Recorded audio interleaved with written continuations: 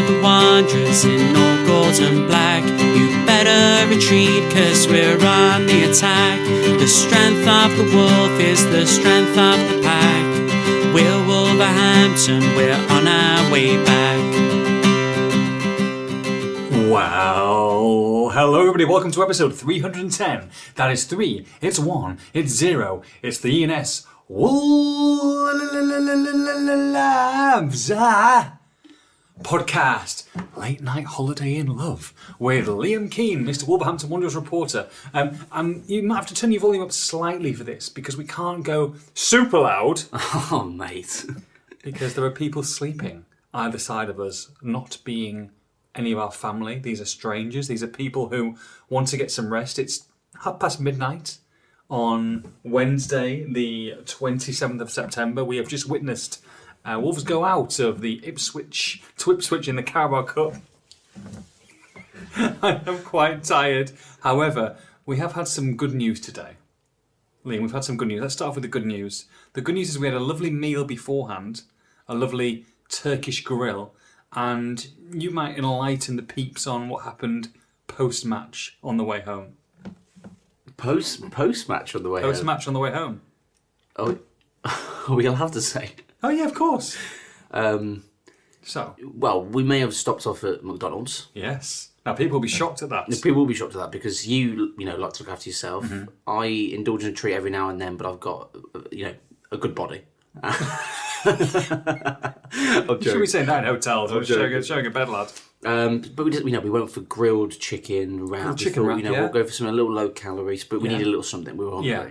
Because, good thing we ate early because the Ipswich Town food, press food, wow. It looked horrific. It didn't look great. Brutal. We were waiting at the window to pay for quite a while. Yeah. The car in front of us at the other window moved. We thought, okay, well, they're dealing with everyone at the same window. We move over. You weren't happy because I beeped? Yeah, you did beep, and I did get a little bit embarrassed. I thought, please don't beep. It's just like, I cringe in sort of awkward situations. Yeah. But luckily no one kicked off. Mm-hmm. We went over to the next... no one came to the window. Well, no, exactly. No one came. We went over to the next window thinking, we'll just pay at this one because they're obviously short-staffed or whatever they're doing. Yeah. And he sort of gave us our food and we were on our merry way. Well, there was a decision to make there. We got two wraps and some chicken tenders, so it wasn't horrendous. There wasn't an expensive order, but what would you do in this circumstance when we've waited a good, I would say, 5 minutes at the window, the payment window? No one was there. No one was there at all. So then I drove to the delivery window, got it. Did you say, sorry, mate, we haven't paid? Or do you go? For me, you go every time. I would 100% go every time. Yeah, no guilt. But for the purpose of the podcast, I would 100% stay and pay, man. I think it's bang out of order. Stop it. It's disgusting. Stop it. Did you like it? It's nice? It was good. It was very good. I always get a little bit of food guilt when I'm not eating well, but we did it well enough. Grilled chicken, mate. That's as good as you're going to get. A 280 calorie wrap at this stage. We did it well enough for an establishment that is known for fast food. Correct. We did all right. Correct. So the food was good in Ipswich, and the rest of it wasn't really. The first 20 minutes was decent. Look, there's a lot to talk about, Liam. It's we laugh and joke and have a bit of fun here, but it's not looking good, Brev. As the cool kids say. A 1-1 draw against Luton, and you go to Ipswich tonight, 10 changes, and Wolves cruising really at 2-0. They were superb, they were excellent, they looked a class above. This looked like a very easy night, and a night that Gary O'Neill and the Wolves fans and the Wolves players needed badly.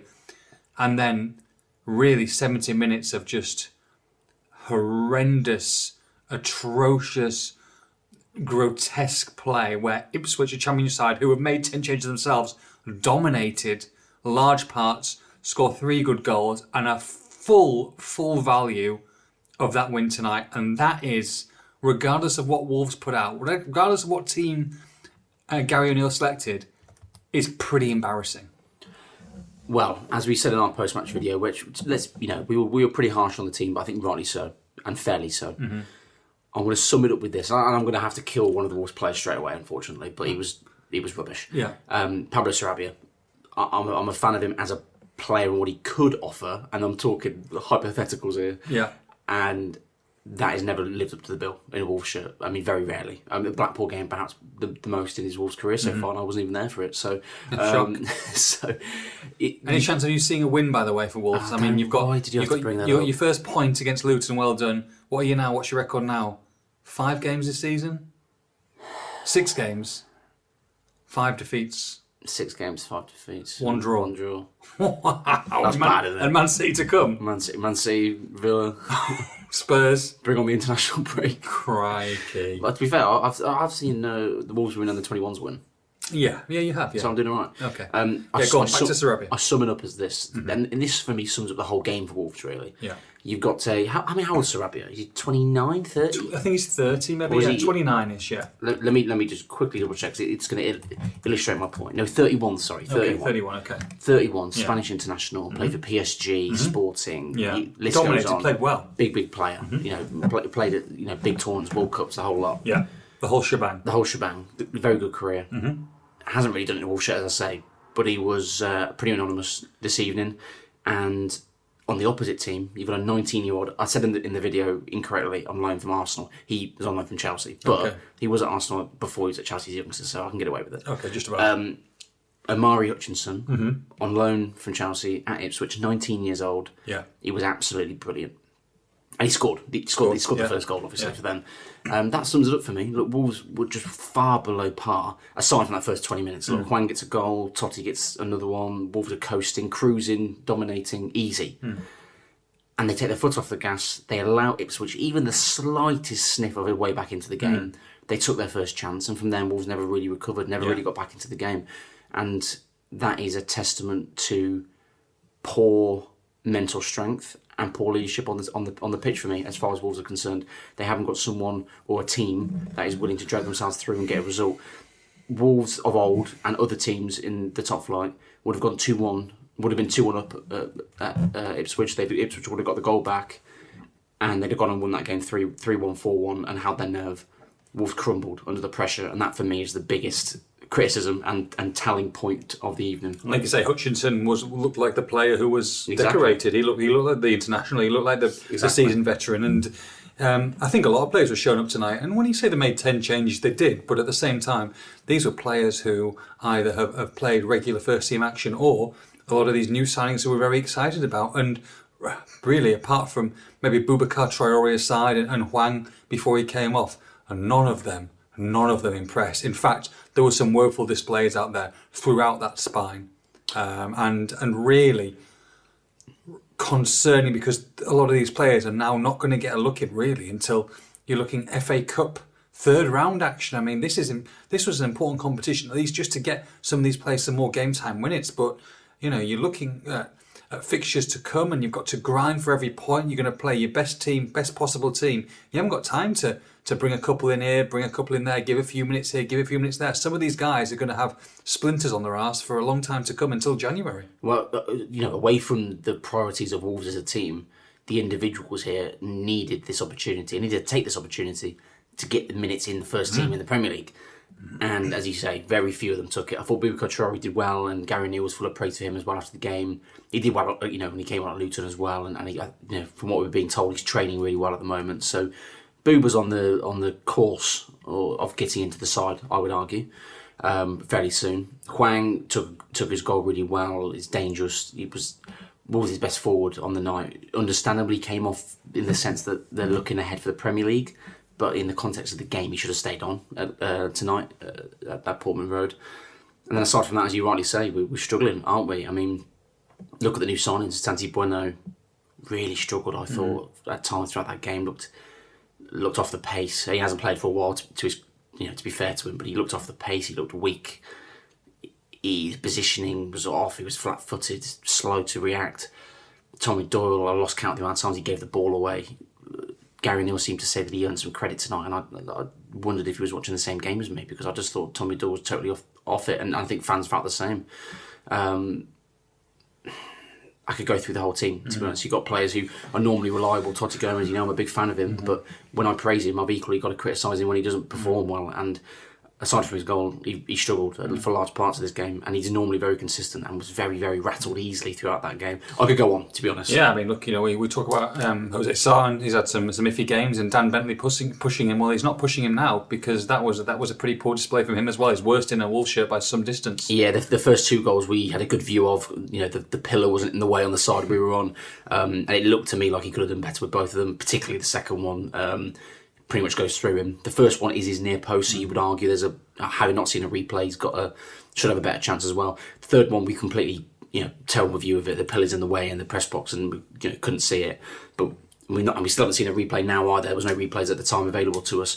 But from what we're hearing from fans, it was sort of straight down the middle of the goal, albeit a cracking strike and from distance. But you would argue that, according to what I'm being told from supporters, that Bentley should be getting at least a finger to that and maybe tip it over the bar. So, for a big character, a big leader in the dressing room, someone who I've been quite impressed with on and off the pitch for Wolves. You remember his debut at United back in last season, absolutely brilliant. It looks like he let himself down tonight and probably puts himself back a few weeks and probably doesn't, as you say, doesn't get a game for a while.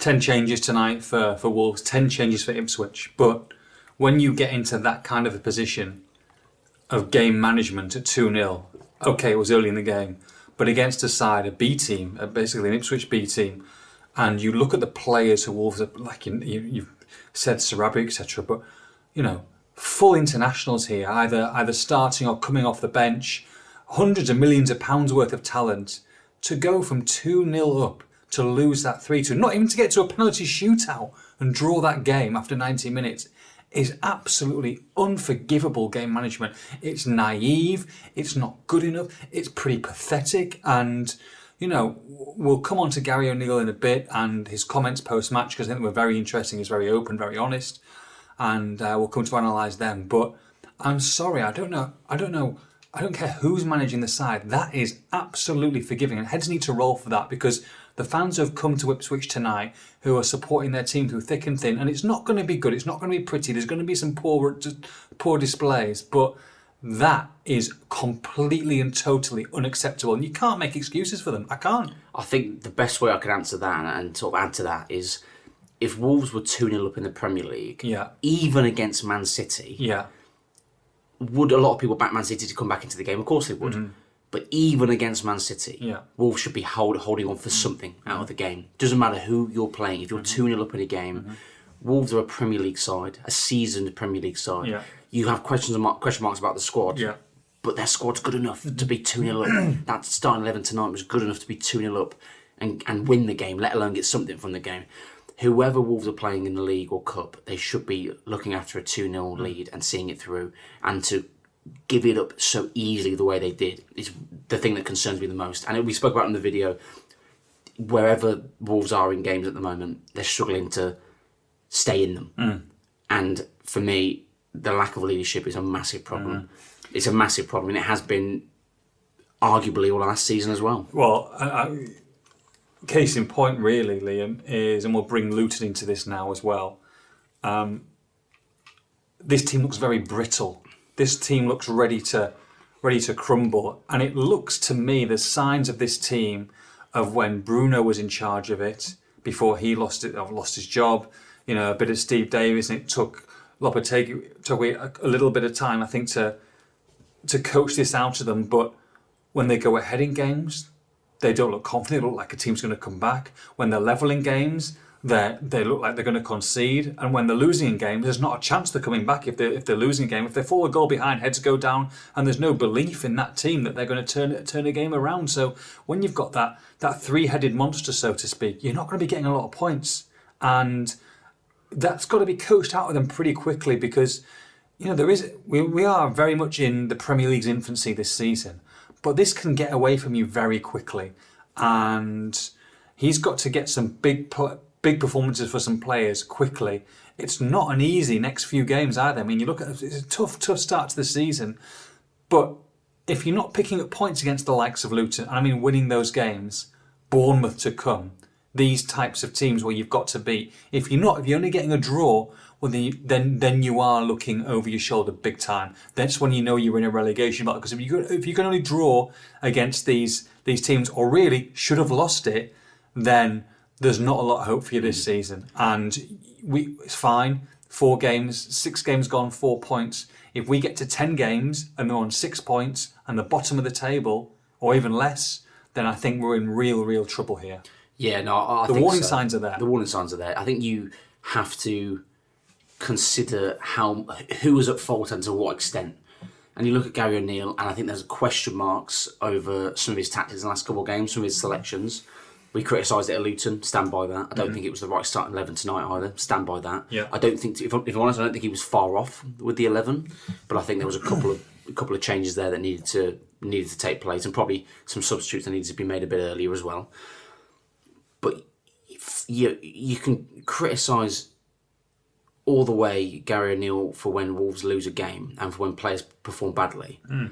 But you look at Pedro Neto in the league at the moment. Gary O'Neill's not getting praise for Pedro Neto performing well and performing consistently. That, for me, there's got to be a balance between Gary O'Neill and the players. Is he at fault for certain tactics and certain setups and certain approaches to game? Yes. But he can only control what he can control. If certain players aren't playing consistently well, then at some point it comes down to the player. But then it comes back to Gary O'Neill because he's consistently picking the same players. So it's a give and take situation. Gary O'Neill doesn't necessarily deserve praise for Neto performing well, because Neto's going out there and doing the business, but he doesn't necessarily deserve criticism for pick any player out of the hat that's performing badly at the moment. So there's a middle ground here where the players, and many of them, are just as culpable at the moment as Gary O'Neill is the point I'm coming to. He has made mistakes, I believe, and I've just outlined them there. And how many players are we going to come back to consistently that are not performing at the moment? Away from tonight, Craig Dawson hasn't had a good start to the season. No. And he's a player who I would back to have a good start to the season. Kilman's been okay, and actually I thought he was actually very good against Luton. Should have started me tonight. I'm sorry. That's exactly what I was going to get onto. I think you've got a very good point there, without a doubt. Hwang, goal scoring start to the season, doing well. And then on the other end of it, you've got, I don't know, Nelson Semedo's had struggles and good moments. He's had a mixed bag. João Gomez and Mario Lemina in the middle. One game, one of them will be brilliant, and the other terrible. And then the other week it switches. There's so much inconsistency, and almost, to the point that Gary O'Neill was coming on to quite a lot at the moment. A lot of individuals there, and we made the point in the video, didn't we? So many individuals that are out for themselves at the moment. And you've got certain players carrying the rest of them. And you look at the leaders, you look at Max Kilman now, I think we both discussed at length that we wouldn't have had Max Kilman captain. I'd rather Max Kilman concentrate on his football, to be honest. I think there's other candidates that would be better. However, he is captain of this football club. And for me, you look at when they've played cup competitions in seasons gone by, whether it was Nuno or Bruno, whoever, they always looked to the captain to probably play those games. Now, Wolves aren't playing many midweek games this season. They're definitely not going to play too many more anyway without the Carabao Cup now. But in the league, there's not too many. There's not, you're not playing in Europa League or the Conference League or the Champions League. I think that you should have had 2 or 3 players here starting tonight who needed minutes, but also, you look at leaders. Well, if you're Max Kilman, you should be leading that side. You should be the focal point where people look to for instructions. Well, there you go. Go to Ipswich on a Tuesday night and boss them. Show them who's boss. Show them from the way that you play, but also vocally. Give Santiago Bueno a couple of pointers, because as good as Totti is, Totti and Santiago Bueno, there's no real cohesion there. There's no real leadership there from these guys. So.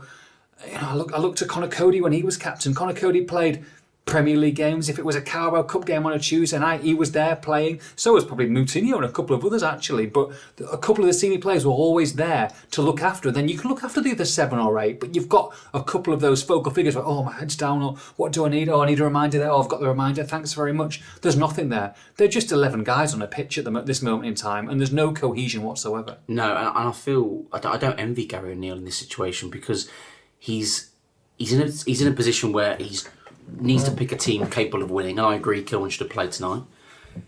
But at the same time, he's got to have a look at some players. If he does play Kilman, rather, you either lose a centre back or you move Totti to left back, and Bueno doesn't play. Bueno deserves a chance to come in and he did okay in 45 minutes and was taken off at half time. But he needs to have a look at these players. But at the same time, these same players that come in tonight and are desperate for an opportunity and really want to play and really want to have a chance to show Gary O'Neill what they can do and get themselves into the Premier League squad, and then they don't take that chance, O'Neill is going to come to his team selection against Man City on Saturday and think, well, what have these players done to deserve an opportunity for me? And then at the same time, he's going to get criticised for not bringing new players in and taking players out that are not performing. So the balance there, and also you've got to keep the squad and the dressing room happy as well. I mean, it's such a difficult balance to come to, but that's where your money's made. That's where some of the best managers in the world manage to find that balance. That, for me, is one of his biggest challenges now, because you've got a lot of players on that pitch tonight that don't deserve to go and start in the Premier League. At the same time, you've got players in that Premier League starting 11 that probably don't deserve to be the starting 11. So you've got to put 11 players out there that are capable of getting something out of Man City, which I know we'll come on to, is easier said than done, to say the least. We're going to stick with Gary O'Neill at this moment in time, because I think that's a big subject amongst fans. And like I say, we'll go different offshoots with the games, etc., what we've seen so far. And I think that's what we'll do tonight. We'll because I want to discuss his post-match comments tonight, which were really interesting to hear. And then we'll move on to previewing Manchester City and taking the 103 questions that have been sent in within an hour and a half. So we'll try and get to them, or as many as we can. But I'm going to take Gary O'Neill's comments here, Liam, that he said tonight in 3 different blocks, and then ask you to your thoughts and really what you think the fans aren't happy, mate. The fans aren't happy. The fans are just frustrated. Look, there's a lot of calls for him to go. There's a lot of calls that people had enough already. I think there's a lot of people who say, look, it's too early, but there is, we're not stupid. We see social media, see people, they're not happy with the situation. Unfortunately, not happy with a lot of the way the summer went, and I think Gary O'Neill's getting all the frustration, all the brunt of that, but he's making mistakes. He is making some mistakes, I think that's fair to say. So, first of all, before I forget, there's a lot of frustration tonight that Gary O'Neill, and I can't remember who it was, but there's a couple of people who didn't go across to the fans. Now, if he hasn't gone across to the fans, I think that's a bad look, first and foremost. I think if you've got guys who are going all the way to Ipswich, A14 was absolutely jam-packed today. Whether you win, lose or draw, I think you have to go collectively to the fans whether you've lost or won. I really do. So I wasn't privy to that, so I don't know too much. We'll probably find out in the next couple of days. I'm sure we'll get tweets about it, but it's a bad look. You've got to go collectively for me. You've got to say thank you, because there's some amazing fans who travel the length and breadth of the country, and it's bloody expensive. And when they put in a performance like that, you double your efforts to go across there. Even if you're getting a few fingers waved in the air and you called a few names, you still go and say thank you. I agree, for what it's worth, 100%. Okay. Right, so Gary O'Neill was asked tonight about a message for the supporters who are obviously, like I say, frustrated. This is what he said. This is the first part of what he said, Liam. The message for supporters is to stick with the group. We are 6 weeks in with a game every 5 or 6 days to a process. There is no magic wand. I can guarantee you when I arrived at this place was not running perfectly and ready to go into a Premier League season. There are a lot of things that need fixing. I sit here and answer the questions and I'm willing to take responsibility, but the facts are you need some time to put things in place. Do you agree with what he's saying? I do. Does that mean that Wolves shouldn't be doing better in the short term? No. Mm-hmm. So, look, he's right. Wolves weren't ready for a Premier League season. They lost a manager 4 days before the campaign started. They hadn't made many signings. They lost a lot of players. Pre-season had gone okay, but not outstanding.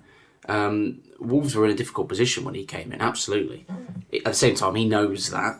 He knows what he's taken on. And does any manager, take Gary O'Neill's name out of it for the time being, does any manager need time to fix what's going on at Wolves? Yes. But in the short term, you need results as well. Wolves cannot afford to go and lose the next, hypothetically, go and lose the next 6, 7, 8, 9, 10 games and keep saying that someone needs time to make it work. Yeah. So he is correct. He's absolutely correct. But he also knows that he needs results. And I think he does say that, I think, further down as well, or in another answer perhaps. But it gets to the point where the club have to consider whether they stick or twist. Yeah, I mean, look, this happens every season. There'll be 4 or 5 or 6 managers who get sacked probably in the Premier League this season. You get a new manager in that they haven't got time to to work really with the players, have they? Lopetegui, when he came in, he came in midway through his season, so I get that. Anyway, he goes on to say, that did not look like a team I've worked with for very long, which it isn't. Do I accept we need to get results? Of course. Do I want the fans to enjoy every game we play and come away supporting the players? Of course. I'm going to work tirelessly to make sure we get it there, and we will get it there. But the transfer window... You're struggling there. Well, no, you repeated yourself twice. No. If you read it properly, that's what he says. I'm going to make sure we get it there, and we will get it there. And we will get it there. Okay, so it's badly worded. It's not. It's but the transfer window is closed, and we need to get the maximum out of the group. When asked what needs fixing at the club, O'Neill added, when I arrived, the culture of the club needed a shift. Some of it needed to move into more togetherness, and the way they went about things was very individual focused, and there wasn't a lot of structure to what they did. Interesting. Yes. Interesting. Again, when I arrived, the culture of the club needed a shift. Some of it needed to move into more togetherness, and the way they went about things was very individual focused, and there wasn't a lot of structure to what they did. That's a big statement there. Yeah, it's a slightly different way of saying what he's already been saying, where he was talking about some of the craziness and the rash decisions and the rushes of blood, and he's Jose Sarr with a few errors recently, and a couple of the players sort of playing on the edge rather than being disciplined and being structured. I get that. He wants a team that is going to be expressive, but at the same time difficult to beat. Wolves are neither of those things at the moment. No. It is interesting because a lot of his criticism, he doesn't name Julian Lopetegui, and he hasn't once since he's come in. You wouldn't expect him to. But even when he's talking about fitness and talking about the way things were done previously, there's been a lot of criticism about the way things were done previously, in his own opinion, because each manager has a different way of doing things. It is actually a good group in terms of Wolves have done a lot of work to bring the right characters in and adjust the leadership group and things like that. There's a good group in terms of characters and personnel. I'm talking off the pitch rather than on it, of course, at the moment. And he seems to know that and agree with that, but get them working in the right way. And he's clearly not happy with where they are. You can't really argue with that because it's showing that on the pitch. If he was happy with where everything was, they'd be getting results, wouldn't they? So it is interesting because without going into the specifics, what was wrong with the culture beforehand, and as of yet he hasn't described it. Okay, here we go.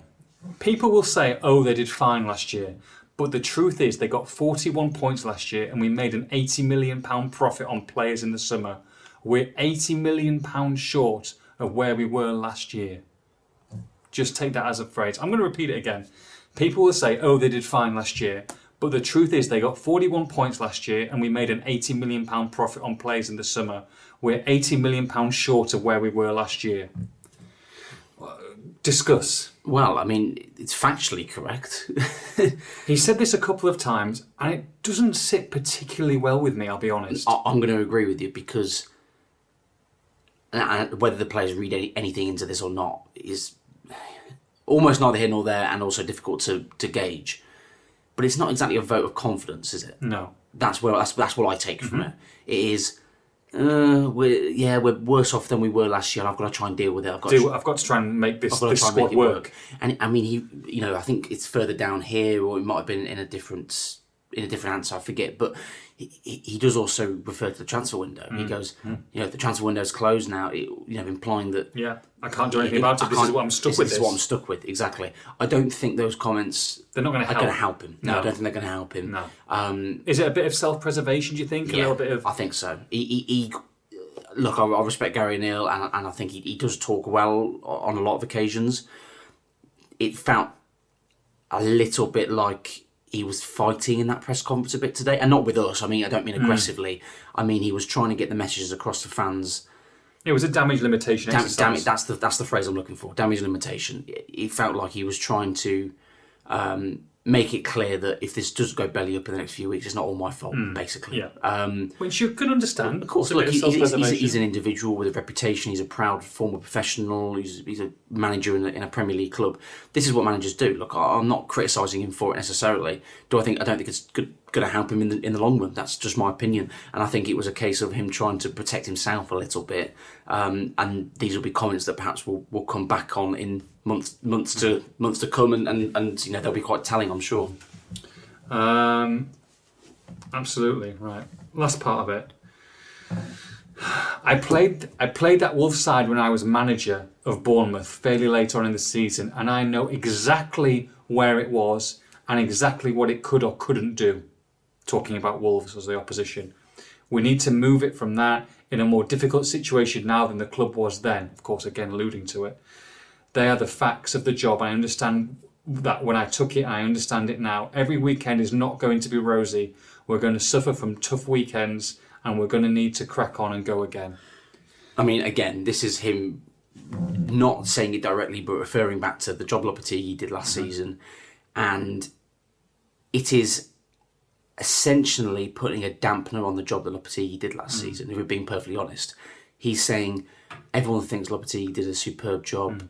Wolves were brilliant last season, when in fact they weren't. They scraped over the line, and we're now worse off than where they were last year.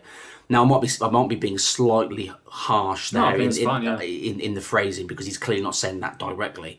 But indirectly, he's saying that, again, the job I've got is tough because this team only just survived last year, and the team is worse off now than it was last year, is what he's saying. It's the same point as previously, but in another way of saying it and referring back to what Wolves were last year. And he's sort of implying there as well with, I know exactly where they were and what they could or couldn't do.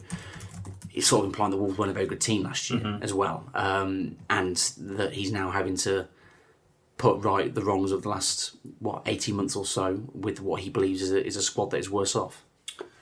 Yeah. Look, this, I said, they got 41 points last year. They made £80 million profit on players.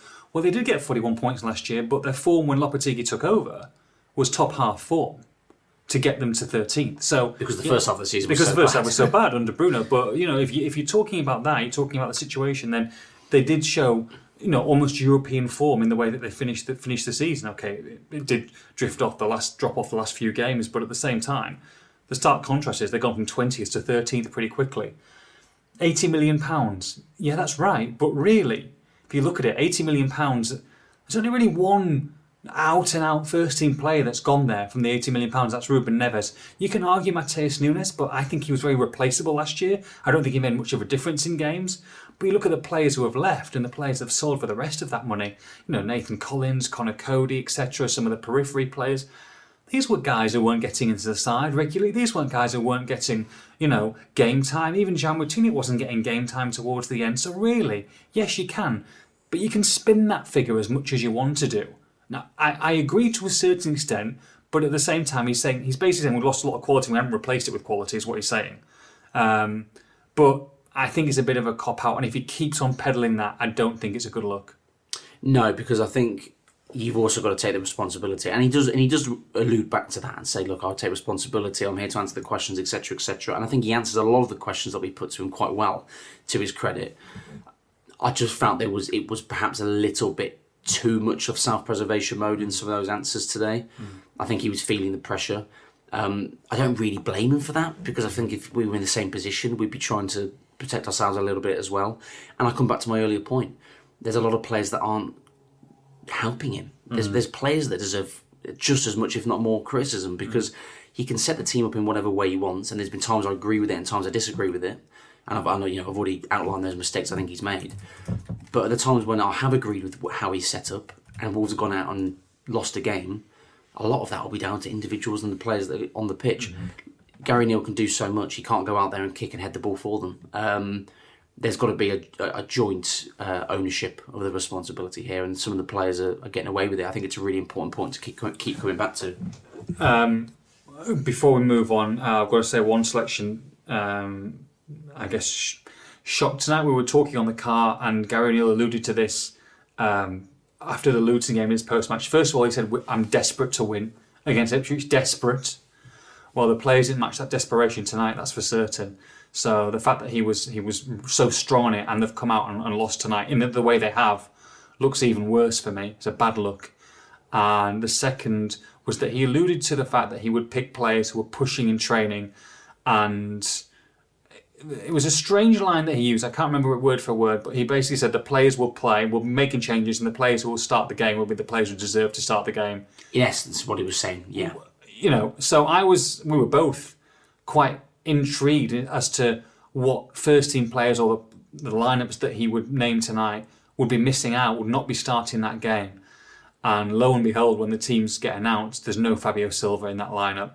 Not only is there no Fabio Silva in that lineup, but Matheus Cunha, who you could understand, I guess, comes off the bench with Nathan Fraser, who we all love Nathan Fraser. We all think that he's a very good prospect.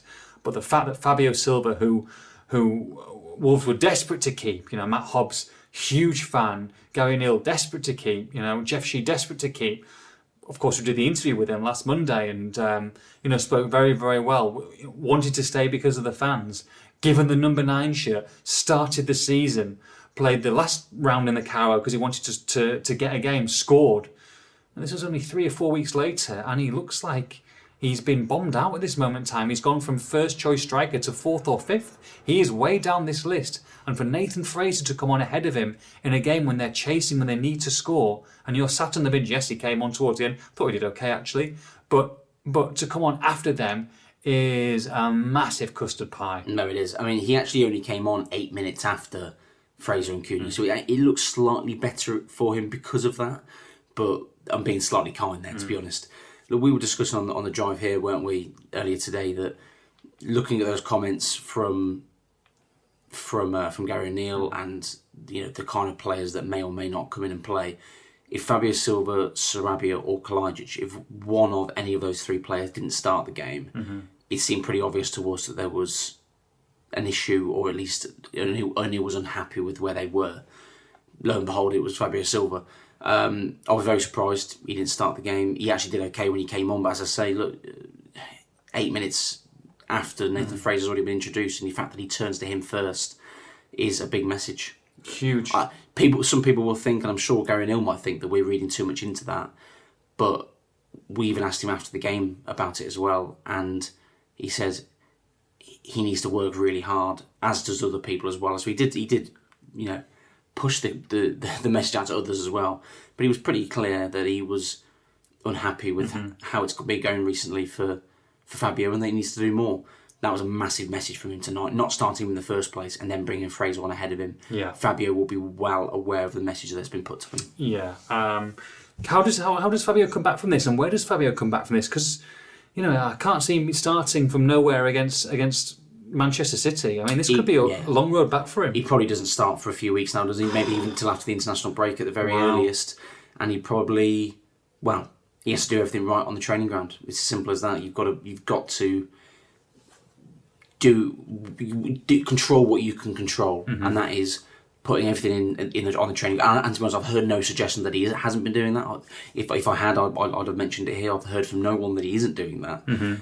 But even if you are doing it, continue to do it. You've got to do exactly that, and your chance will come. But then when the chance does come, you have to perform. And there were games recently off the bench where he didn't perform to the best of his abilities. He did all right off the bench today, but it was, too late really for where Wolves were in the game.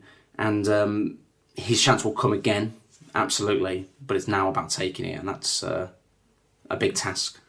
Yeah. Right, just a couple of things before we get on to some questiones. First of all, the Sasha Kalajic documentary has come out, part 3, the long-awaited part 3. Just a fantastic piece of just telling a story, but telling it so emotionally. And the production team have done a fantastic job. I know obviously things are going wrong at this moment in time on the pitch, but I think everybody agrees that the Sasha story is very emotional, very real, very raw. And if you have watched the first 2 episodes, please, I implore you to go and watch the third. I it's the dream ending for him. They got the dream ending. We discussed it when Everton scored that winner against Everton. So that is something that if you've got 20 minutes, 25 minutes, Yanni and of course Josh Peach as well, who produced and directed it, brilliant job from them. And if you do enjoy it, watch it, leave a comment. I'm sure the guys would appreciate it. And it's just a nice piece of brilliance and such an emotional documentary. That I would just say, just take 20 minutes out. And if you haven't seen the series yet, if you haven't watched part 1 or part 2, then there you go. There's an hour for you. And just try and get away from, I guess, the doom and gloom of Wolves at this moment in time. And it's a real feel-good story. Yeah, spot on. He's a good guy, Sasha, really good guy.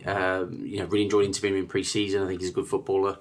And what he's been through, it's nice to see him back and scoring a goal and hopefully more to come. How do you feel? I mean, he didn't really get into the game too much tonight, did he? Do you feel that he's someone who Wolves have to play a certain way to get him starting a game?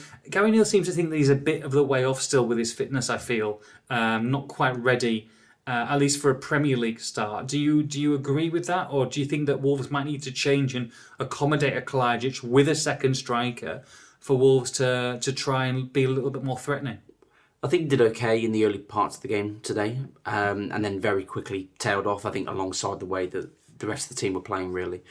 I feel like the majority of Wolves' strikers perform better with someone next to them, and I think he's no different. So I would like to think that there'll be a change in structure and system coming, especially with Bellegarde now injured, because he's really the kind of player that changes the way Wolves are going to start a game and line up with him being more of an attacking midfielder. So I would like to see 2 strikers going forward. I mean, maybe not for City, but there's something there with Sasha. You've just got to get out with him. And he's clearly been a bit frustrated recently. He looked a little bit frustrated after the game as well. Nothing, particularly bad, but he was chatting to O'Neill on his way off and looked a little bit annoyed, I think, with the way that the evening had gone. There's a player there, but I think he needs a little bit of help as well, and probably isn't ready to start Premier League games from what I've seen so far. Okay, you ready for some questions? I'm ready. There's a lot. Well, we're not going to get to all 107 now, I think it is. But here we go. Rich says, why is O'Neill harping on about changing the culture of a team that had just come from bottom of the table to comfortably stay in the league? Playing as a team is what kept us afloat. He's saying there were too many individuals. I think it's a pretty fair point. I think obviously Wolves have had quite a lot of changes to the squad since then, so there's that point only goes so far because of those changes. But really, I sort of answered it in my previous answer on this podcast already. That I can't really sort of put my finger on what it is that has changed or needs changing, because albeit there has been changes, there's been a lot of members of this squad that kept Wolves in the league last year. So it's something we're really going to have to follow up on, really, to try and get to the bottom of. Matt Burslam says, Jeff Shee was at the match tonight. The big question, will he drive back tonight to clear Gary's office for him? Or will he be straight back on the plane first class to China with a grin on his face, enjoying his huge salary increase? I mean, I don't think there's going to be any news or movement on Gary O'Neill. We said this in the last podcast, say it again now because we've spoken to people again this evening that sources and the people we speak to are giving us the indication that Wolves are sticking by Gary O'Neill. They believe that he's doing the right things on and off the pitch to get Wolves in the position they need to be, and they think results are going to come. Obviously, fixtures may determine that, because of course there's a tough run coming up. But they're very strong on him staying. They're very strong on him staying. I mean, I know a lot of people discussing, is it on a game-to-game basis? That's not the case, is it? It doesn't seem that way. We're being told it's very strong at the moment, that they're sticking by him. But as we did in the last podcast, we have to say this and have to caveat this with, we know what professional modern football is like. If Gary O'Neill hypothetically goes and loses the next 5-6 games, is he going to be Wolves manager? The chances are very slim, because he cannot afford, especially with some of the games coming up after the international break, some of the away fixtures, Bournemouth, Sheffield United away, these kind of fixtures. Wolves need results in the short term as well as planning for the long term. And for all of the good work that the club believe he's doing off the pitch to change the culture and change the dynamic in the dressing room, you need results in the short term, because what is going to be at the end of the day, what's going to be most important to Wolves come May next year? Will it be where Gary O'Neill's employed, employed, or will it be which league Wolves are in? And it will be which league Wolves are in. That's what's most important to them. As it stands, they're backing him, and they want to continue backing him. But you also got to have in mind that he needs results, and Wolves need something to say, right, that's where the work is coming to fruition for what he's doing. That's why he's backing us up. So we're not expecting anything imminently, put it that way. But I think it's and it won't be a game-to-game basis as it stands. But he does need results in the short term as well. You know, he talks about Gary about he didn't have a lot of time, and he didn't have a lot of time. He comes into the job and it's very quick, and you play Manchester United 4 days later. By the way, probably their best performance, definitely apart from maybe the first half against Liverpool, ironically. So if you're judging him by that, they only had 4 days and they play a performance like Manchester United, then, or was, people say, was that Lopetegui or was that Gary O'Neill? But at the end of the day, that was their best performance, a complete performance over 90 minutes since he's been in charge. It's not even close, really. And yes, you haven't got a lot of time, but if you're Gary O'Neill, you're jumping at that chance. I mean, of course, you have to take that opportunity. It's a fantastic opportunity, whether you like it or not. But if I'm at the start of the season, I'm thinking, okay, if I'm coming into this 4 days and I see the squad that I've got, if I see the quality of the squad that I've got, if I see the players that I've got, even if he was taken and he was said, okay, this is the squad of players you've got now, but this is the squad players you're going to have on September the 1st, and you've given him that, I think the majority of managers look at those squads and look at the other Premier League squads, look at that Wolves squad and go, well, regardless, that Wolves squad shouldn't go down. If you get the best out of those players, I would rather manage that with a few days' notice than probably 5, 6 or 7 other clubs that I could have for 2 months going into the off-season. So I get it, but also at the same time, there's some of these players and this squad there's a lot of other teams that are way below Wolves that you can do your very best with, but you're just going to get beat. And I guess that's what you've got to weigh up for me. Yeah, Wolves should be better off than they are, but equally they've had some tough fixtures as well, haven't they? But then they perform against United and Liverpool and don't do the same against Luton, particularly in that first half. So they've had some tough fixtures, Liam, but at the same time, you get absolutely outthought. By the way, no, I completely agree. Gary O'Neill got outthought there, outfoxed. It was an embarrassing situation at Luton, changing tactics midway through the first half, sending a coach round the other side of the pitch to try and get some messages across to Hwang, who didn't know what he was doing at right wing back before the Luton players, the Luton fans, cottoned on the fourth official had to move him away like they didn't know it. I mean, that was basically League 1, League 2 football and coaching tactics. It was embarrassing. It was embarrassing to watch, Lee. No, I completely agree. And that's where it comes back to this criticism of Gary O'Neill in terms of some in-game management decisions, some tactical decisions. I think he's got it wrong. I mean, the Everton game on a couple of occasions. The Everton game that they've got the only win of the season. They got battered. They were battered. It was a smashing. It was the biggest smash and grab going. So, I mean, thank God the Klajic got them that win, because if they didn't, then we would be talking here and you could understand the frustration. I can understand the frustration now. All right, let's move on to some of the questions. Only another 101 to go. I mean, there's a lot of doom and gloom, as you can understand. Dave says, can we just write the Premier League off and get relegated now? Save us 8 months of misery. Imagine a year without the misery that is Wolves. Sounds like bliss. And I need something to do to get paid. So could we keep it rolling, please? John Charlesworth, how can we salvage a season of certain relegation when we have a squad that lacks leadership, depth, vision, organisation, and a manager who at the present moment in time seems to be totally inept of solving these problems? That's a pretty strong opinion. I obviously agree with some of those points. I think that you mentioned leadership. There's a couple of the things that I've spoken about in this podcast that I would agree with some of those points. I don't want to completely shoot down a listener in a question, but I think it's very silly at this point, what is it, the 27th of September, to be saying that Wolves are certain to be relegated. Yes, it's been a pretty rubbish start to the season. I don't think in September you can say Wolves are certain to be relegated. As far as we're concerned, we think Sheffield United and Luton are going to go down this season. Are they certain to be relegated right now? Not even close. It's impossible for them to be. I just think it's so much of an overreaction that a lot of football fans get dragged into, and we're both football fans. We've been there, we've done it, we get it. It's an emotional thing. I don't think you can do that. I don't think you can get dragged into it. You can be critical, yes. You can't say certain relegation at this point. Ian Newman, what day are you having the barbecue? and on that certain relegation note, I tell you what, I'm going to have to. What sausage people like? Is it pork? Is it beef? Is it turkey? Is it chicken? Chicken sausages are good, but pork's probably the go-to, isn't it? Is it pork? Is it really? Pork's probably the go-to. I like a good beef sausage, mate. Excuse me? Late night bow chicken wow. 1:12. I don't even know what a beef sausage is. Some sausage made out of beef. What are you talking about, you moron? No, but I didn't even know that was a thing. What? Beef sausages? Are you on glue? Yes.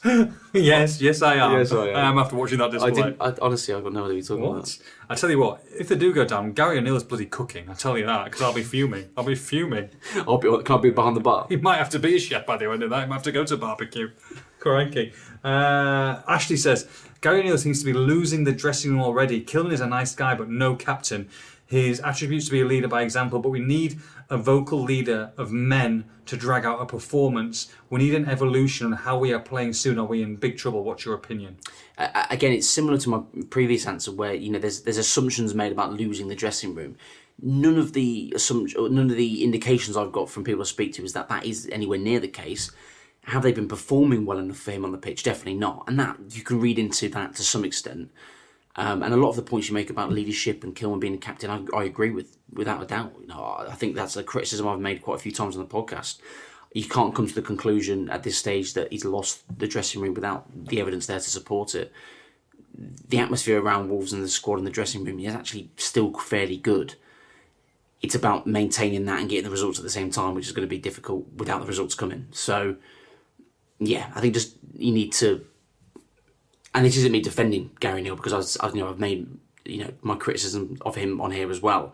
I just think it's unfair to jump to so many conclusions without having the evidence to back it up. Really, I'm going to ask you a question, Liam. Here, end of the season or start of next season, wherever they are, is Gary O'Neill in charge of Wolverhampton Wanderers? That's a tough question. End of this season, start of next season. Oh, I don't know. You've got £1,000, double or squits. You get the right answer. Start of next season is Gary O'Neill in charge in the dugout, first game of the season. Yes.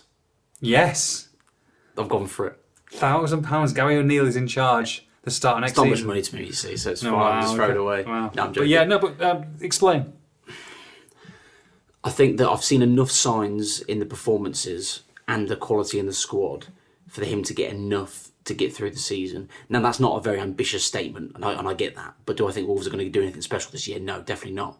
And we've said this from the beginning of the campaign as well. I think there's enough there. We've seen enough in certain performances. We've seen a lot of bad performances as well, don't get me wrong, but we've seen enough in certain performances to say that there are the makings of a fairly comfortable, middle of the bottom half side. And if he can get enough results to put that together, I think he gets this season and he gets the summer going into next season. But there's a lot of big ifs there. But okay. If that does happen, I think he gets that. I'll give you another scenario. Gary O'Neill stays in charge until at least the back end of this season. They're in a relegation battle.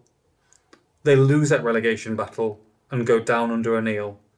Is Gary O'Neill in charge of Wolves in the Championship? That's really tough. I could see a world where he is, to be honest, because I think that there'll be people throwing their crap at this radio or whatever they're listening to at this moment in time with a couple of these answers. But it's interesting. I think it's important that you can say why that might happen. No, I think there's a genuine chance he is, because even if they went down, because it depends on how far through the season a decision is or isn't made. If they get through to, it's so far gone, they're like, we're just going to have to stick with him to see how the season pans out. It may be a case of giving him the summer and giving him the following season. If not, there'll be a stick or twist moment where it might go, right, December, we've got to cut our losses here and go for someone else. So that's going to play a big part in it. But there were, according to reports anyway, Championship clubs that were looking at him. There were clubs that were keen on him. There were clubs before he had the Bournemouth job. Sorry, I think Luton were one of the clubs. In fact, that's why it's on my mind. Were interesting before they came up. So I think where he is in the game and the way that his reputation is in the game, I think there were a lot of Championship clubs that would see him as a good option. And as a result of that, I could see Wolves thinking, right, he's here still. He's still our manager. We haven't got rid of him yet. It might be worth us going for it. But I think it depends on how far along the season they go with keeping him in the role. There's a lot of big ifs here, so it's difficult to call. The issue that I would challenge that with to slightly disagree with you, I'm not saying that it's definitely going to happen, is, and this would be a change for me in tactics. I understand Matt Hobbs was massive in this appointment. He was. And probably different from other managers and other hires that they've made previously in Bruno and Lopetegui. This was very much a Matt Hobbs appointment, and Jeff was in China. But they've reacted to fan reaction a lot of the time. Fan sentiment, fan thoughts. When it's become vocal, when it's become vociferous, when it's become uncomfortable, they've kind of listened to them. And I think Jeff is obviously very big on social media. And if they were in a relegation battle, if they kept on losing games, for me there would be a watershed moment and a watershed game. And previously they would have sacked a manager after that. Remember the West Ham game, watershed moment for Bruno. There was almost, I feel like that will come this season. There will be I feel like regardless of the way the Wolves, there will be a watershed moment and a watershed game. It'll probably get better before it gets worse before it gets better, won't it? Yeah. Whether that might be a defeat to Aston Villa at home coming up soon, true. or a defeat at Bournemouth, or a defeat somewhere else. I think the Sheffield United's away game looks massive. But what I'm saying to you is, if that happens and they do lose a big game like that, history says they will get rid. Now, it would take a complete change in philosophy and a ballsy call, because the fans are furious now. If that continued, it would take a massive call for them to say, no, we're sticking and we're going to carry on with this. Yeah, I think it's a really important point. In fact, it was a point I was meant to make and it slipped my mind, so I'm glad you brought it up. You're welcome. You're here to keep me in check. Matt Hobbs, obviously, as you say, made this appointment. He was given sort of autonomy over the decision. He did the interviews and he made the appointment. Well, Jeff Shee was away at the time. Jeff Shee has the final say at Wolves. Always has done, always will do, as long as he's here and as long as Fosun are in charge. If he has had enough and makes a decision, regardless of the fact that Matt Hobbs made the appointment, and of course he'll take advice and opinions from the people around him, but he makes the final decision. His call. It's his call. If he gets to the point where he's had enough, he will make a big decision and he will let a manager go. So that's absolutely true. And that, for me, is the biggest factor going against Gary O'Neill, in that he will have the support of Matt Hobbs, he'll have the support of the footballing department, because they employed him. They want him to succeed as much as everyone else does. Now, Jeff Shee, of course he wants him to succeed, but at the end of the day, the buck stops with him, with the decisions. And if he has to make a decision to protect Fosun's asset and protect his own reputation, then Jeff Shee will make a decision and will make a big decision. So that, for me, is, to your point, what will put the final nail in Gary O'Neill's coffin if it gets to that point. And as I just said as well a second ago, it will probably get worse before it gets better, which, I'm sorry for those listening, it's not exactly an exciting prospect at this point. I mean, there's so many questions about Gary O'Neill when he's going to get sacked. I think we've kind of discussed really what our feelings are in the situation and tried to let you understand where Wolves are at this moment in time. At the end of the day, it's how long is a piece of string. We hope that string's really long, because we hope that if he doesn't get sacked, it looks like that Wolves will be doing okay in the league, you would expect. So, hopefully he's going to be in charge for a while, but that's only because you'd assume results will pick up. I agree with him. I don't think if you keep on losing games, or let's say you don't keep on losing, you don't win any games and you carry on going forward. I do think it's part of it is the way that these games are going to unfold as well. I think that's part of it. But yeah, you can't go and lose the next 5 games and say that he's still safe. You just can't. If you lose the next 5 games on the bounce, he is in trouble. He will be in trouble. At the least. In trouble at the least. Yeah. Without a doubt. Yeah. If he gets to that stage already. Things happen quickly in football. We've got the impression that from our sources and the people we speak to, and the impression is that they're they are aware of the work he's doing, the process he's going through. They believe it will turn good and it will come good. But if that doesn't happen in the short to medium term with those kind of fixtures coming up, then decisions will be made eventually. JM says, are less cup games a good thing or a bad thing for Wolves at this point? Always nice to have opportunities for rotation players and potential trophy, but are we at the point already where you have to start solely focusing on the Premier League fixtures? To be honest, probably it is. I mean, Wolves would never have said, yeah, let's lose this game tonight. Of course not. But yeah, I think it's a good question, and I think it probably is a good thing for Wolves, to be honest. Sam says, and I said earlier on, I said, where's the heart gone? A few seasons ago, we were the king of late goals, second half performances. Even after the Nuno period, we saw flashes, the awesome comeback against Villa. All that seems to have gone. Was Neves inspiring the squad all by himself? I mean, he was a big part of it, wasn't he? Wolves are a damp squib at the moment, aren't they? They can't muster up the courage or the confidence or the guts to be able to put anything together late in games or even halfway through games at the moment. It's just a bit embarrassing at the moment. Wolves seem very weak, put it that way. Joe Football says, is it time for us to re-adopt the 5 at the back? I'm not against it. If you're going to play 3 centre-backs and not play Johnny or Matt Doherty or someone else as part of the 3 centre-backs, if you're going to play 3 actual centre-backs and play some attacking flair players in the right positions moving forward, yeah, I'm not against it, but the personnel there is a massive thing. Adrian, was Hobbs set up to fail by Shi? 2 weeks to bring in a replacement on the cheap? I wouldn't say set up by Shi, no, because Julian Lopetegui made the decision he was walking. It was actually Lopetegui's decision to say, I'll stay until you get someone to replace me. Because otherwise he'd have walked, around the Dublin trip, wouldn't he? So I don't think she's set up Hobbs to fail, but at the same time he's had a bloody hard job to make it work, and he's come to... He definitely distanced himself from the appointment though, hasn't he? Oh no, 100%. I mean, staying in China, you do it, not even speaking to the manager before. And there's quite a few questions here about should the heat fall on Jeff Shi at this moment in time with the way the situation is? For the specific appointment of Gary O'Neill, no, because he didn't make that decision. But the overall position Wolves are in, the buck stops with Jeff Shi. It does, and it always will do. Do you feel the fans are more frustrated with... I mean, obviously, we see it all in the venting on Gary O'Neill. Do you feel that they are venting on Gary O'Neill more than Jeff Shi, or do you feel that Jeff Shi's the one that they're targeting at this moment in time? It's not often I would admit this. I don't actually know, because quite often... Jeff has got a lot of stuff on social media, and then I think when it gets into things in the stadium, there's been other targets. When there's got to a moment when fans have boiled over.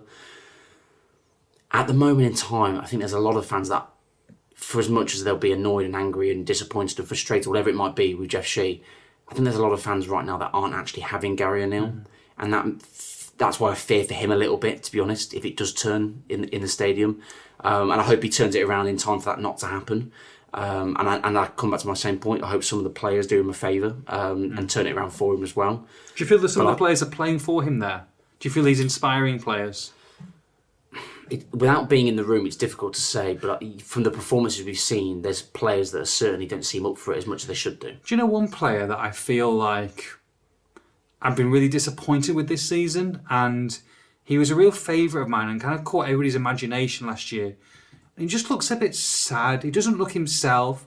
I don't think his performances are anything like what he can deliver, even though he's such a young age and he was raw. And that's João Gomez. Hasn't really done much for me this season yet. And comes on tonight, didn't do much for me again. And I feel like that's the type of guy who would be, youthful enthusiasm, inspired, ready to go, starting games. And I just feel like, apart from the odd, decent 45 minutes here and there, kind of is the antithesis of what's been going on this season. Just really under par. I couldn't disagree with you more. Okay. Oh, okay. You thought I was going to say the opposite, but it's not often that we come to blows like this. No. There could be a scrap in the hotel room. No, maybe, yeah. One bed. In the one bed. He was absolutely magnificent against Man United, and there's a few other performances that have come into that as well. My criticism comes from him and Lamina, aside from maybe United and one or two others, him and Lamina have been almost chopping and changing between good performance, bad performance in game. So 1 week it's one and then 1 week it's the other. They haven't really performed together for a while. But I see someone in João Gomez who's so desperate for it to work, and he runs himself into the ground like he's almost going to throw up on the pitch because he wants it to work so badly. Now, has the quality been there all the time? No, I'd agree with that. There's been very good spells where the quality has been there, but there's been certain games where he's been poor. There was one recently, I forget exactly the opposition, but he was really under par. He was okay at Luton, but nothing special. I thought Lamina was definitely better. So on that point, I would agree.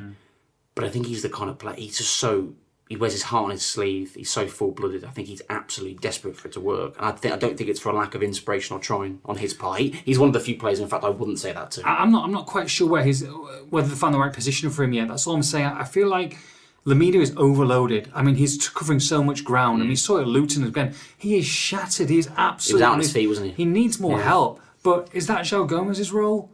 Or is that... You know, I mean, obviously we haven't even talked about Bellegarde yet, but I feel like that the way they're setting themselves up, Lamina is almost doing too much work. To be honest, I think they're too similar. I think they're too similar. The way they play, neither of them are. I mean, and João Gomez is maybe slightly better at this than Lamina is, but neither of them are supremely technical ball playing, cross field passes. You know, technical maestros with the ball. They're both pit bulls, hard-working players, tough tacklers, cover every blade of grass. They are a bit too similar for me, and I think that's a really genuine question mark against them. That's why someone like Tommy Doyle's come in, because they need someone who's technical, really good with the ball, a great passer. He's raw, young, not experienced in the Premier League, and I didn't think he played very well at all today against Ipswich. So I don't think Wolves in that midfield, they've got a lot of heart and a lot of fight in that midfield. I don't think they've got a lot of on-the-ball quality. The only reason I allude to this, Liam, is, and we've both discussed at the top of the show, Boubacar Traoré was probably the standout in inverted commas backups who have come in there. Traoré a bit different, he's more of a first-team player, but had his injury issue and has come back, and I think it's starting to look like the Boubacar Traoré of last year when he played well. And Gary O'Neill said himself that he's probably the one who would be pushing for a start come Saturday, and is kind of ready to go. I just wonder whether we might see Boubacar Traoré in place of someone like João Gomez. Now, probably not now, but if Bellegarde was fit and ready to go, then I could see Gomez dropping out and Boubacar Traoré coming in, because Bellegarde is out and suspended. They could all three play actually in that midfield spot, but I feel like he might have been the person to drop out if Bellegarde was available. I think whether it's this weekend or in the next few weeks, maybe before or after the international break, in the next few games at the very least, I'd be gobsmacked if Traoré doesn't start a Premier League game. I think he comes into that starting 11, whether that's in place of a João Gomez or Lamina or alongside them.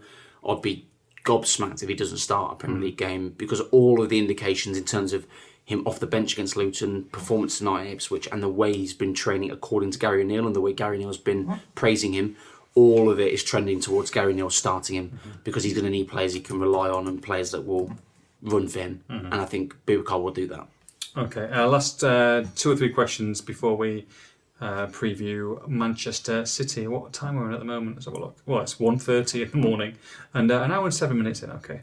Here we go. Where did they go? Okay, here we go. I like this one. First of all, I don't like this one. I like this one after this. Wolves first. Give me one reason, Liam, why we should have any belief that this side will not get relegated. Tough. But I will stand by the fact that I think there's enough quality there. I really do. Goals worry me. I think if Wolves can shore up this defence, which I think it's been proven it's capable of doing, Wolves will get enough results to see them through. It's about the timing of it and getting enough players behind the project. So there's a lot of ifs and a lot of work to do that. But I think they're more than capable of doing it. I just think they need a little bit of stroke of luck, something to go their way, get them up and running, and it will fall. There's a few people asking this. Why did we give Gary O'Neill a 3-year contract with the financial situation so dire? Does this make him impossible to sack? Doesn't make him impossible to sack, definitely not.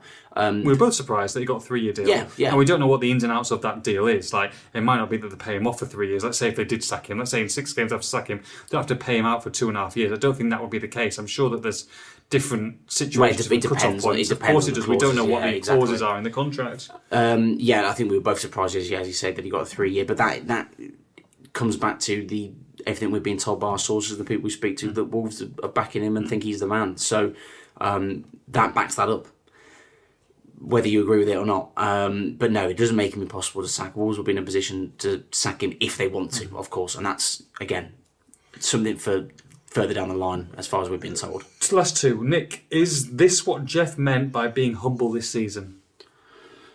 Going back to I think Jeff Shee's letter to the fans. Yeah, I thought that was it's a good question, and I thought it was a really interesting point of the letter, because I think he was basically indicating that look it's going to be a tough season. We've got to play like a promoted side. We've got to play. It's our first season. We've got to relish the underdog position that Wolves have always been quite good at relishing, to be honest. So he's basically saying that Wolves need to be like a Burnley, a Luton this season, and try saying this is almost like to treat it as like they've just come up from the Championship. And so this has been. And I think it's because it's a message to the fans to say, give us the time and the patience to make it work like a promoted side would do. Are the fans of Luton going to be getting on Rob Edwards' back anytime soon? It's not going to happen. So that's I think where that point is coming from. And I can understand why he's saying that, because he wants to try and keep everyone together. I'll tell you what, Wolves better not get beat 8-0 though, Sheffield United on Saturday by Man City. I'm scared for that game. Oh, okay, we're going to preview it in a minute. Last question now, I like this one. Jack Crutchley, what happens first? Liam's house completes or we win a game? That's a great question. That is actually that is a race for what's going to happen. It's a slow race as well. It's a slow burner. I'm telling you, the house ain't going through anytime soon, mate. So let's hope there's a win. Almost swore them. Oh dear, brilliant! Right, what do you want from Kettle and Toaster Man, baby? Give me a drop down menu: appliances, floor care, oxygen personal tank, care, please. catering, cookware, outdoor living, clearance, mobility, or spares. Outdoor living. Outdoor living. Okay, here we go. This is great stuff for September when it's just about to get a little bit cold. Actually, yeah, I don't know why I chose that. Nice in Ipswich though. Nice marina. Yes, it's very nice. We saw a nice little boat there. People having champagne in it. I mean, yeah, you could it's almost like the Costa del Sol. It was lovely. Very, very nice. Better than Luton, that absolute dump. Oh, mate. Mate. So I feel bad saying it. No, it was dump. It was dump. It was a dreadful, dreadful town. Is it city? It's a town, isn't it? Yeah, Luton Town.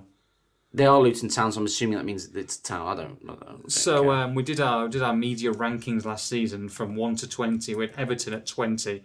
You cannot stand Everton. In fact, you missed them this season. You cannot. I mean, it's one of the worst places you've ever been to in your life. It is a town, Luton. It's a town. Yeah. Where does Luton Town, who are new on the list, rank in your 1 to 20? Before I say what I'm going to say, yeah, there's a couple of things that Luton's better than Everton on. Okay. Wi-Fi. Yes. The press box marginally. It's not massive, but marginally. Oh, marginally. Yeah, it's not by a lot, but it is just. And the press room. Yeah, the actual room itself. The actual room itself. The seating and the actual area. Yeah. That's probably about it. And it comes in, I never thought I'd say it, it comes in 20th. 20th? I'm sorry, Luton. Goodison Park is what I'd like to describe as hell on earth. And and Kenilworth Road has somehow managed to come just below. I mean, although the atmosphere was good. As to be fair, the credit I give to a lot of these clubs that I whinge about the state of their stadiums, Ellen Road, for example, Goodison, Kenilworth Road now as well. They've all had good, atmospheres. These old school stadiums have got good atmospheres. The fans are right on top of the players and the pitch. I really enjoy it as a football spectacle, but purely from a selfish media facilities point of view, it's Victorian. Oh, it's unbelievably bad. I think absolutely dreadful. To the extent where we walked basically via the tram or the train tracks into the stadium, went all the way around it. On the way out, we were walking back to the car in a different route. And Liam got started on by two young girls. Mate. You got abused. I did not get abused. Got abused. I did not get abused. She just decided, I was just speaking to you walking down the street and some random young lady Yeah, decided to copy what I just said, but do it in like a sarcastic comedic voice. I found it as she hilarious. walked past me. She's battering you, mate. Battering you. Yeah. I'm not proud of it. Oh, I did say, shut up. Or something along those lines. definitely say shut up. So I walked away. You said something off. Oh, well, yeah, but you know what? She's a loser. I almost did it then. Stop it. What are you doing? Right, kettletoastman.co.uk, your graded product specialist, baby. I'm looking at a smoker grill. You know one of these smoker grills you see on like diners, drive-ins and dives? Massive, huge thing. Put all the meat in there. Big black and just like... That's poor from you, chrome finish. You put all the meats, smoke them all night. I mean, this is absolutely superb. And look at the head on it. It looks unbelievable. Look, he looks absolutely superb. Why'd you have to say that? No, but look at it. It looks absolutely magnificent. The lever, the product. I mean, just the juiciness of the meat inside. It's absolutely. Please, I'm going to be sick. Oh, mate, honestly. In fact, why have we not spoken about our meal? Let's come back to that. Okay, we'll come back to that. I mean, it looks incredible. I mean, oh my God, the meat's dripping. It's absolutely superb. What would you pay for that? What would you pay for that? This is proper grade A, top drawer specialist product. You're talking probably like 300. This is massive. This is serious. 300. I mean, it is expensive, but it is something that looks absolutely incredible. I mean, my goodness, it's a beautiful size. £120.50. Ooh. 120.50. You might need this for May. Oh, I might need it for May. Crikey. I might have to get it on. Crikey. Yeah, we went to the Turkish barbecue because I took Liam to we're supposed to go to this place called the Marina. The Mariners. The Mariners something. It was basically a fish place. They did big skewers and then put all your fish on the middle. It was delicious. We like to eat healthy. Closed when we got there. So we walked to this Turkish barbecue place that I looked at previously and it was open. So we ordered and we had a bit of hummus to start with, some calamari. Liam ordered the chicken, right? It was like a chicken. Turkish chicken with some peppers on top. Veg and stuff, I ordered a lovely lamb kofta. Both delicious. Liam takes his first mouthful with some peppers and some chicken and literally looks at me and he starts going bright red. He starts sweating and his mouth was on fire. He basically downed 3 glasses of water and I was really concerned for you. I'm not amazing on spice, but I'm pretty decent. I'm not like someone who can't handle any spice at all. I'm not middle of the road. Yeah. And my head fell off. I mean, you were. I mean, unbelievable. It might be the hottest thing I've ever eaten. It was incredible, and I very quickly realised that having then waiting for it to wear off and eat the rest of the stuff, that it was the peppers that was doing it. So I avoided the peppers the rest of the meal, and the meal was delicious, brilliant. But genuinely, for 5 minutes, if not longer, I thought I was going to be ill. Did you consider that you would have to order again? It went through my mind that I was going to have to ask the lovely lady serving us, please take this away from me and let me order something else. I'll pay for it. I don't care.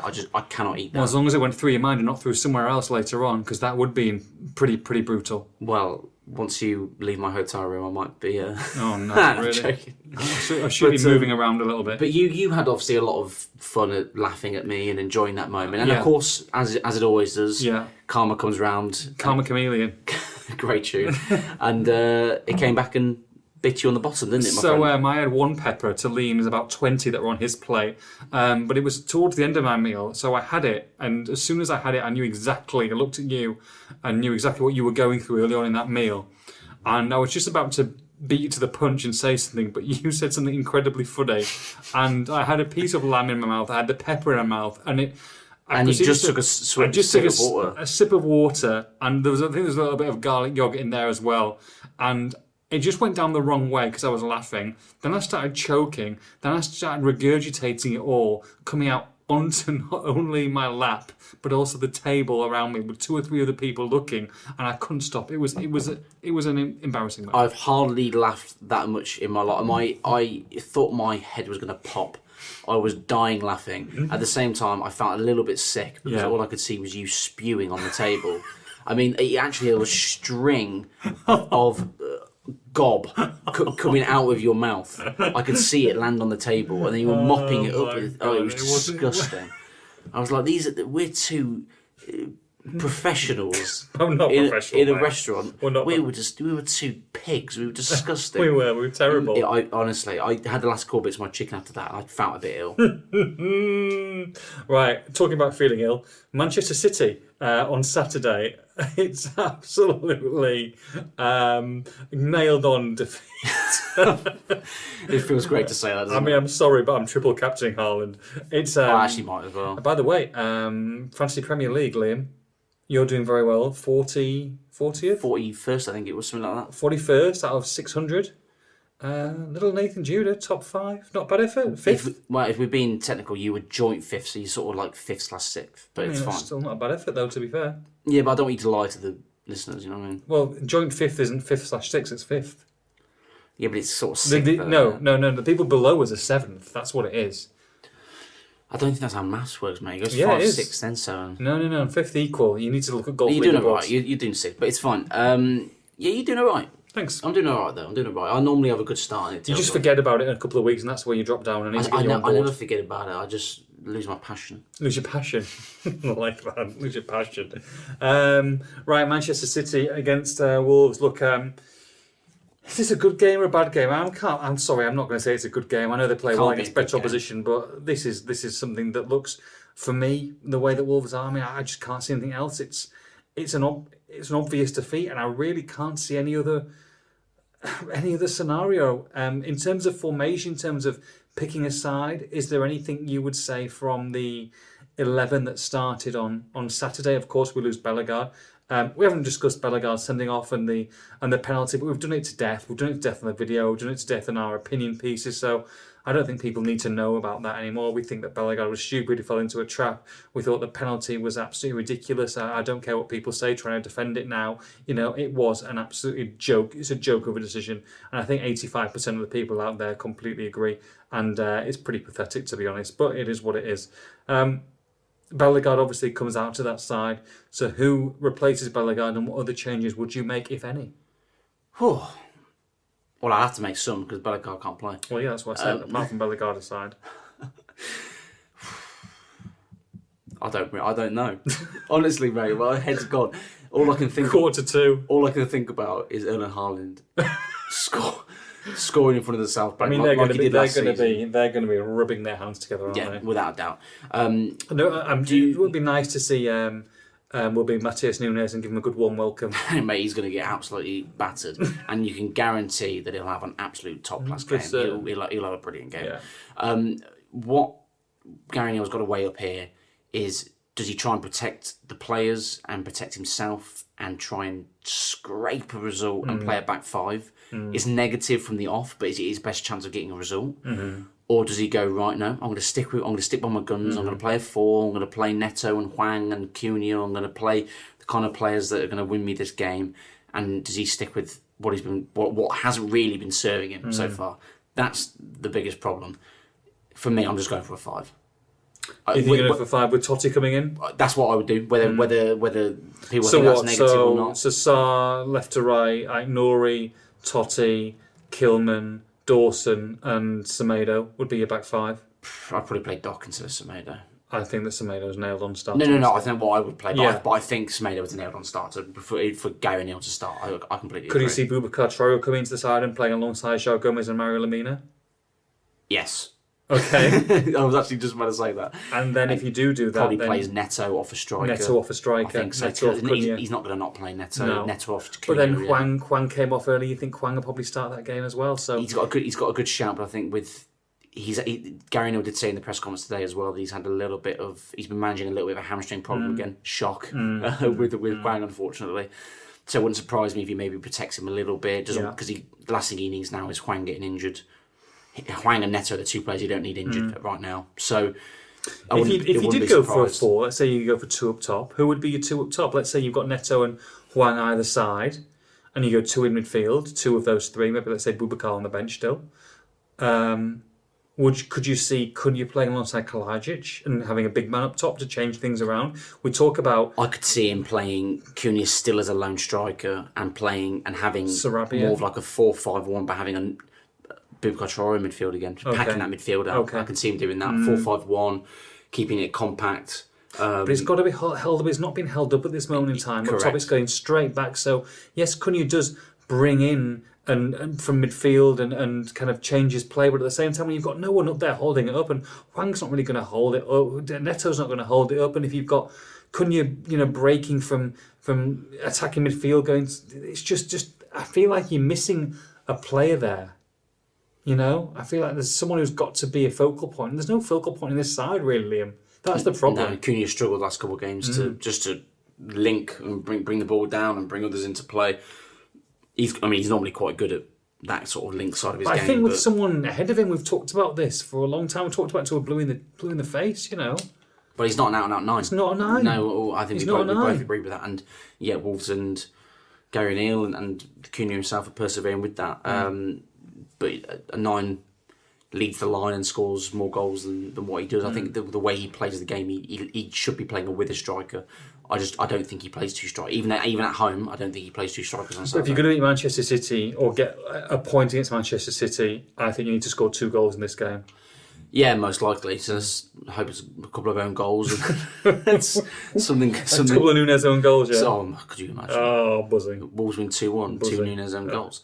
We were actually very excited about Doc tonight. We both had a little bet, didn't we, at 28-1. That lasted 3 minutes on the first goal scorer. We heard that Doc was going to be right midfield. Yeah, it's buzzing, another 10 quid gone. Not that I ever do it normally, but all of a sudden I was out.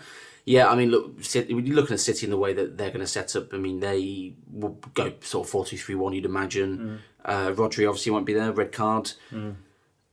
But there's a couple of players to highlight. Haaland's an obvious one. Nunes will probably play in that sort of more deeper role, but with a Rodri, he's able to get forward. Obviously, Rodri won't be there, so you'd imagine Jack Grealish looks like he's come back. He could get a start. Yeah, I mean, he came off the bench, didn't he? So does Calvin Phillips probably play ahead of play in place of Rodri? I wonder whether Doku keeps his place. I think Doku definitely keeps his place. Left. I think he does. And I'm telling you this now, free of charge. He rips Semedo a new one. Really? I mean, Semedo every single time he's come up against Kaoru Mitoma has got absolutely destroyed. Doku is very similar in the sort of characteristics of a Mitoma. Yeah, exactly. I think Doku's going to have him on toast, and I hope I'm wrong. There's a lot of things I like about Semedo, but I just think he's so inconsistent, and he's been struggling at times this season. And he actually had a very good first. No, which game was it? No, very good first half of Liverpool recently. He played very well. I know the team played well, but he's had good moments. And that first game of the season, United, he was amazing. But he doesn't do that consistently. And if Doku starts, I'm worried for Semedo. I really am. And obviously, as I say, Haaland's an obvious one. And then if they do play Alvarez in behind, he's got the opportunity of really, if he picks up that pocket of space in there and they haven't got someone on him, he is going to feed Haaland all night, who's going to run beyond defenders. And that's where Wolves are going to have so much trouble. Right, what we're giving away this week, you choose. That's tough. A night with Liam Keane, between the sheets, in the Holiday Inn in Ipswich. I tell you what, I can see you're tired. You're coming out with all sorts of stuff. I know, I'm knackered, mate. I want to go to bed. I've still got to schedule the paper for tomorrow morning. There's some people that would pay some good money for that. You'll get it free of charge, lad. Let's give away. Let's go something simple, something we haven't done for a while. Okay. The home shirt. Home shirt? Easy. Okay, home easy. Shirt. Happy days. Playing back at Molineux, home shirt. Okay, love it. I'll go first. We'll go with your prediction.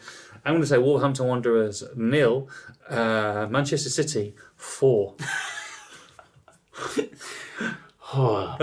Buzzing. I'll go slightly more conservative. Okay. I think Wolves, as they normally or have done recently, they'll probably perform a bit better. They'll probably do okay. Yeah. Lose 2-0. 2-0, okay. It's a 6-0 aggregate. Buzzing. Anyway, on that note, it's 9 minutes to 2. We need to go. Oh, God. I'm knackered. I'm drained. Look, I hope you've enjoyed it. An hour and 27 minutes.